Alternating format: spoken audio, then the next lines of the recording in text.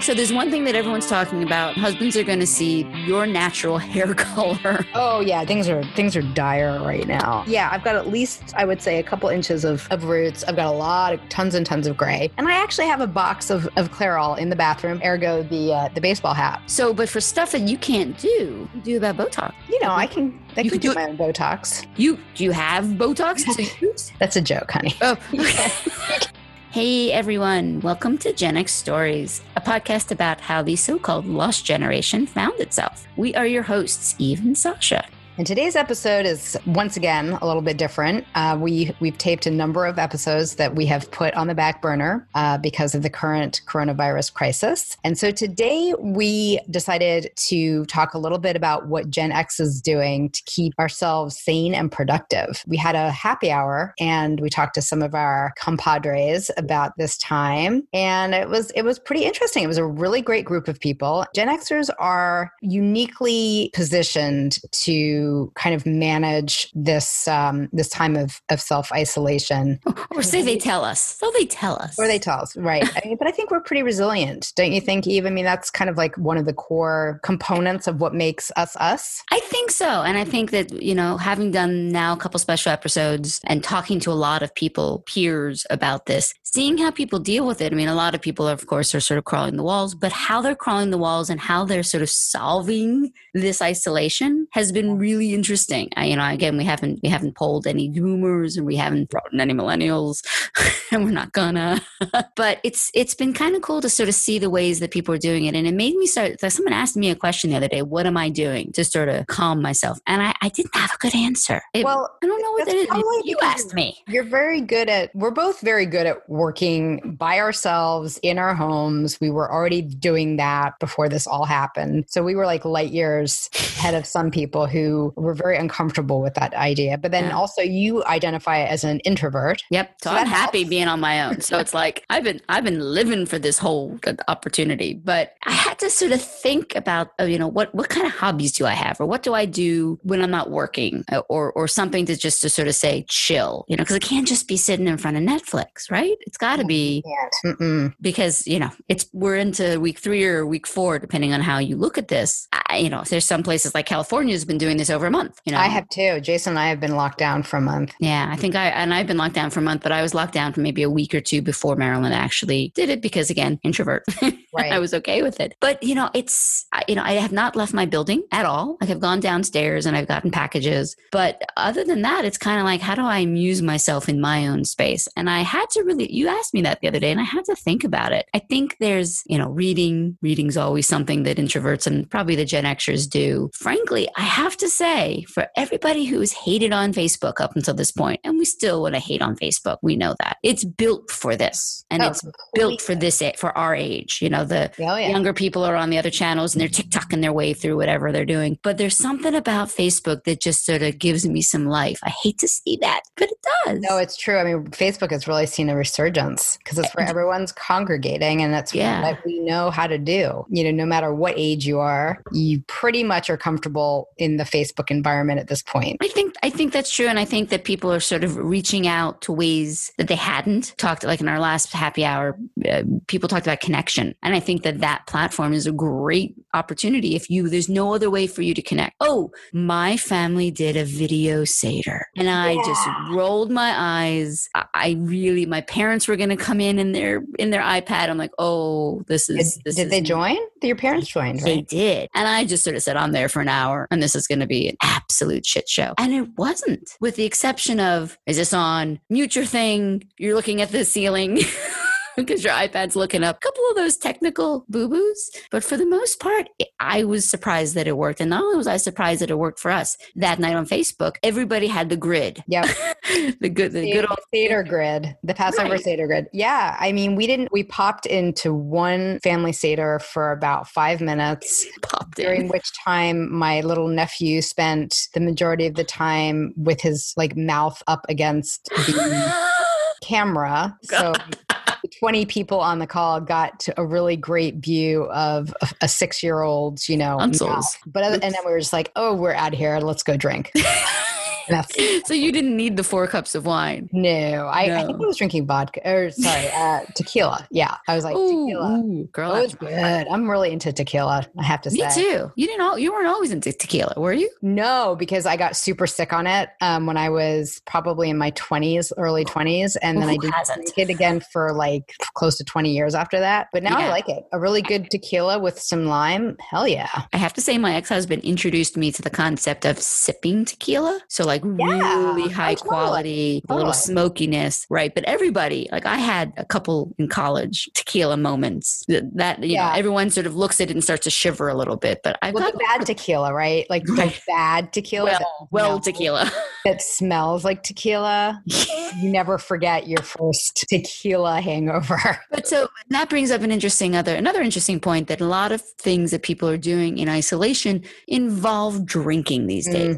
That's true. I have to admit, I made a wine order because I can't go to my store. Where did you order your wine from? I looked around to see what would deliver to Maryland, because Maryland is, Christian and doesn't have, there's certain rules. And wine.com, not looking for a sponsorship, but hey, wine.com. Target audience right here. Right. Was able to deliver. And you know me. You and I used to have this discussion long ago about liking different kinds of wines. And I remember being on a retreat with you, drinking Beringer White Zinfandel, and you gave me no end of shit for that. I wine shamed you. You should. I won't do that anymore, but I don't know that much better about wine. And to be honest, I am driven by what the label looks like. I mean, you're not the only one. It's a fairly common thing. So what did you get? So because of the listeners, all these happy hours is now like, holy shit, I need to drink something or do something during. And you don't want to be embarrassed by your choice. You want to be able to hold up a bottle proudly and be like, look at this awesome vintage I have. I don't know if I'd ever go that far, but I'll hold up a glass. Like we all did that at the Seder, held up the glass. So I ordered a lot of the brands that I knew. Okay. Sold out. So Yellowtail and Bigfoot? Shut up. No. I will tell you, Save Me San Francisco is one of my favorite. It's a Save Me San Francisco Pinot Noir. And I think it's called Dear Soul Sister or something like that. So it's the people it's the band who Save Me San Francisco who sings Soul Sister. I forget what the name of the band is, but they have a vintage. Hey, Soul Sister. Right. That song? That song. Train. That's it. Train has a vineyard. Oh. And they have a whole set of wines. But you didn't know it was that cool. Woo-hoo. Wow. That's going deep. That's like the flip side of but it's inexpensive. That's the B-side. That's the B-side. Yeah, it's inexpensive. It's a little sweet. I'm not good with like totally dry things. So I have a really nice Pinot Noir, but it wasn't available. And then the rest of the wines that I drink, they either have to have a dog on the label or they're named after baked goods. Okay, so yeah, I do know you like the layer cake, and then cupcake sometimes. But layer cake's Pinot Noir was out, so I ended up I'd had this before. It's called Rascal, and it has the really cute puppy on the cover on the front with a little halo. Aww. So even if it sucks, it's a cool label, and it was pretty good. So I got that one. I did get a layer cake, but they only had a Cabernet, so I'm like, oh, I'll give that a shot. Oh, and I actually got an expensive wine. You'd been pretty impressed by this. Okay. The Prisoner. Ever heard of that? Ooh, have I heard of it? Are you kidding me? It's like, yes. I've had many bottles of The Prisoner. And in fact, I'm glad you brought that up because I believe that is the same vineyard that makes The One-Armed Man. Well, it sounds about right. I mean, right? or right something. I got to Google this, but okay, let me see. The One-Armed Man Red Blend. But I want to see where this comes from. Yeah, I saw someone years ago posted The Prisoner on Facebook, and I said, I think it was probably me. Okay, so the One-Armed Man, it comes from Dry Creek Valley. I don't know if Dry Creek Valley has other vintages. Is that California or is that? It is. Yeah. Yeah. No. Okay, but just as a heads up, Total Wine has it. You should try it. It's it's pricey. It's not cheap. It's $40. Yeah. So I mean, The Prisoner was $49. Oh, was it? Yeah. It was. The Prisoner is damn good. That was like a special treat. So good for you. Good for you. See, I'm learning. Good for you for going, baller and getting that. Well, I went baller, and then everyone's going to shame me on this, but there's a dirty little secret that I have. Oh, God. I watch a lot of reality TV, but they're cooking shows. But the one reality TV I watch that is not a cooking show. I know where you're going. Oh, God. Don't tell me. I watch Vanderpump. Oh, God. Oh, God. Oh, no. Okay, but we're talking about how do we handle isolation? It's okay. I'm not, you do you. And these are desperate times. If you have to watch Vanderpump Rules. No, they have a wine. They have several wines, but Lisa Vanderpump has a Vanderpump Rosé, and they had it, and I said, I'm going to try it. So I haven't tried it yet, but it's in my refrigerator. I really want to know what that's like. I mean, I'm guessing it's probably pretty drinkable because, she's not a complete idiot. I mean, she owns a bunch of restaurants and should have some idea what good wine is. Hello, Lisa Vanderpump. If you're out there, I do support what you're doing with dog rescue. Yes. Very much. Vanderpump Puppies or whatever her rescue is. Kudos to you on that. Yeah. Don't shame me for my TV shows because it's getting me through the pandemic. But yet I am not a lot of drinking. So what are you drinking these days? So I'm trying also to not become an alcoholic. Oh shit. So let's see. This week looked like pretty good. I only had the tequila on, I guess it must have been Wednesday night. Wednesday. Wait, Wednesday night. Wednesday. Wait, what's today? Today's Friday. Okay. So last night was the Gen X happy hour. The day before, I didn't drink last night. The day before I had the tequila and that was good. Tonight I'm going to have wine with pizza. So that's a tradition. Yeah, you got to. You got to. And do you do like a high-end wine with your pizza or do you do like a mid-range wine with your pizza? Kind of depends. So we've also put in an order for wine from Total Wine. And see, they'll deliver to you. They won't deliver to Maryland. They will, but we're going to do curbside pickup because I don't know if they had availability, but they have not emailed with any sort of, actually, I think Jason's supposed to get the email confirmation. So depending on whether we get that or not, or if we have to go and have what we have at home, they'll be mid-range. I mean, I'm not that big of a wine snob. I don't, I'm kind of very middle of the road. You mean even, so 20 years has mellowed you? Well, I wasn't, let's put it this way. I was not a wine snob. You were just... I don't want to be mean, but I mean, you did. Go ahead, be mean. It was 20 years ago. You did drink White Zinfandel. So. Right. It was the bug juice of wine. So we talked a little bit about wine. We talked a little bit about Netflix and chill. What about should we talk more about our happy hour and and listen to a couple clips from our fabulous attendees? We should. And so we asked sort of two questions and we asked people about what their hobbies were, if they were sort of uniquely Gen X and if that's changed during this sort of lockdown. And then Sasha, what did you ask them something sort of deep?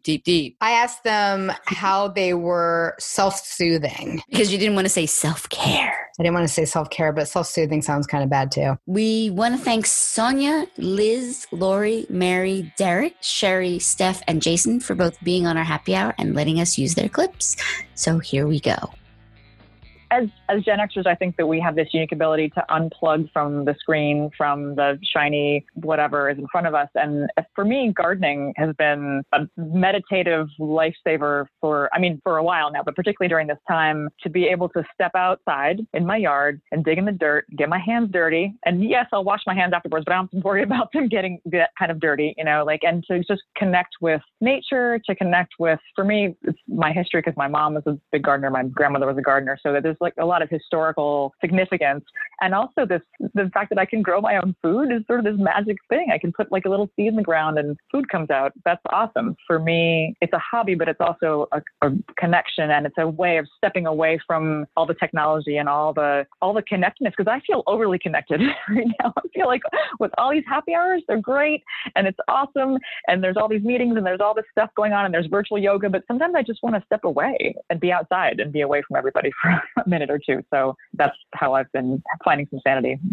So I don't know if this is a uniquely Gen X hobby, although I think it might be. I've done a ton of basically if it involves dressing in funny clothes, I've probably done it. Okay, let's start with medieval reenactment. Let's go to steampunk, cosplay, pretty much the whole 9 yards. It's a form of escapism. So this whole idea of you don't have to go anyplace special or do much to sort of conceptualize yourself as that whole escapism aspect of it is helpful. It's a helpful mental tool to allow you to realize that you can sort of unplug and you can sort of detach and you can sort of entertain that part of your brain. It comes in waves, though. I'm having to limit my social media time for sure. Lori, so you're fostering your puppy. Do you think you'll keep your puppy, your foster? Oh, she's staying. I don't even know. I think she's technically a foster, and I say foster because there's a part of me that feels guilty for already getting another dog after it's only been 17 days. She's only about 10 pounds, but I went to go look at her. The young girl, she's a college girl. She disclosed that they were keeping her outdoors tied up during the day, and they would bring her in at night. And then they wondered why she cried. And so when I left there, I texted the woman from the organization. I said, you've got to get her out of there. And I knew what was coming next. And that was, are you willing to take her? And I said, of course. So they brought her to me the next day. And she's a very sweet little girl, and she's not going anywhere. I think we're both helping each other right now, but it's nice to have another, because I live alone. So it's nice to have another four-legged creature. Yeah. So I'm keeping her, Eve. She's mine. Her name is Pixie. Today's schedule that, and I'm like, fuck. But I do it every day, no matter what. It doesn't matter. I fill in the schedule in the morning, and I put coffee, breakfast, lunch, coffee, and dinner. And then I put the other shit in there. And then whatever happens, whatever. I wake up around 4. Y'all are awake. You're just looking at Facebook. Admitting that there are hours in the day really helps me. And then the time I spend drawing my day on this little 3x5 card totally gives me peace and calm. I normally don't work from home. We are strictly an office company. We're corporate, that's just the way it is. But, the way things are going, they allow us to work from home once or twice a week. And one of the things that I developed, and I'm listening to everyone, all their home tactics. And so I'm up at 4, what, it sounds crazy. And my wife makes fun of me because I get out of bed and I take a shower, get dressed, I shave as if I'm going to work, and I treat it like a work day. I get breakfast, I get my tea, I listen to the news, and I'm in my office by 6 a.m. I work solidly. I go, okay, I'm going to work for 2 hours. And then for half an hour, I'm going to read. And then I go back to it for 2 hours. And then, okay, half an hour, I'm going to get a piece of pie and a coffee. You break up everything. And the hardest part about doing that is doing that hard stop. I keep buying nail polish colors, but I only paint my thumbs because it won't stay on my other fingers. But I've got every weird color, Five Below. If you want to get cheap, weird colors of nail polish, that's the place to go. Bought the Ellsworth Kelly stamp. I wanted to do a project with them, but I can't break them up. I might put it in a frame because it's just so gorgeous. I bought the Sesame Street ones too. Every once in a while when they're uniquely designed, or, I have one that celebrates the civil rights movement. I have one that's Martin Luther King. Not that I'm a stamp collector, but when they're done well. You're a stamp collector. Hate to break it to you. You're a philatelist. Well, it's that piece of yourself. It's that piece of it's a form of expression. It's talismanic. It's that sort of, I know this is my space because my things are here. And I do think that is a generational marker. I think that millennials and Gen Zs are a little less wrapped up in that. I just love stuff. So younger people are not so attached to stuff. I need some junk around me. I need some stuff, things to pick up and things to pose on my tables and stuff. Everything is value, physical objects. But my other hobby is, as you can see, is toy collecting. So I never really thought about it because I never really bought this for investment. This was kind of my thing. I collected them for nostalgia, and then also because of the design. I know it sounds hokey, but it's you say, and you're right, my friends ask me how many different stormtroopers are there, but they're all different. They're all distinctly different, and that's what makes them so cool. And that's why I kind of collect them all, just because there are little intricate details that they put into. Because these things are made to be posed. They're not meant to be stuck in plastic.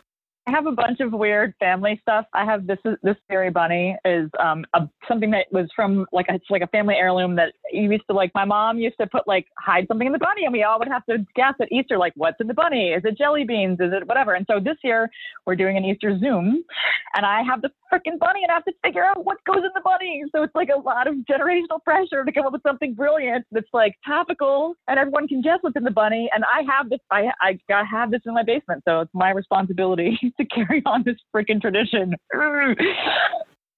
Whoa. I can't wait to see what people are going to do on the next Zoom call. Like I said, I had something planned, but now it's not going to be that exciting. Oh, really? Well, I think after hearing everybody and seeing we've done this 3 times now, the show and tell, I think would be an interesting one. Let's do show and tell next time. I agree. Because a lot of people just sort of unprompted, sort of lifted up things that are on their desk.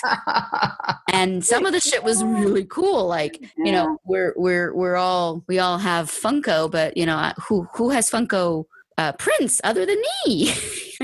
Yeah, I think that would be really fun to sort of see what, because I don't think about it as self-soothing, but I imagine if I had my space that was totally empty, I couldn't function.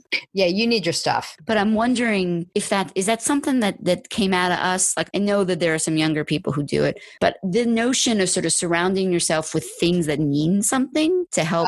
My parents did it in a big way. And they had a store, right? Well, yeah, but you had been to their apartment. They had all kinds of incredible things all over the place. True. But I very much rebelled against that. And that's why I'm a huge minimalist, which means I keep very few things. I don't need things.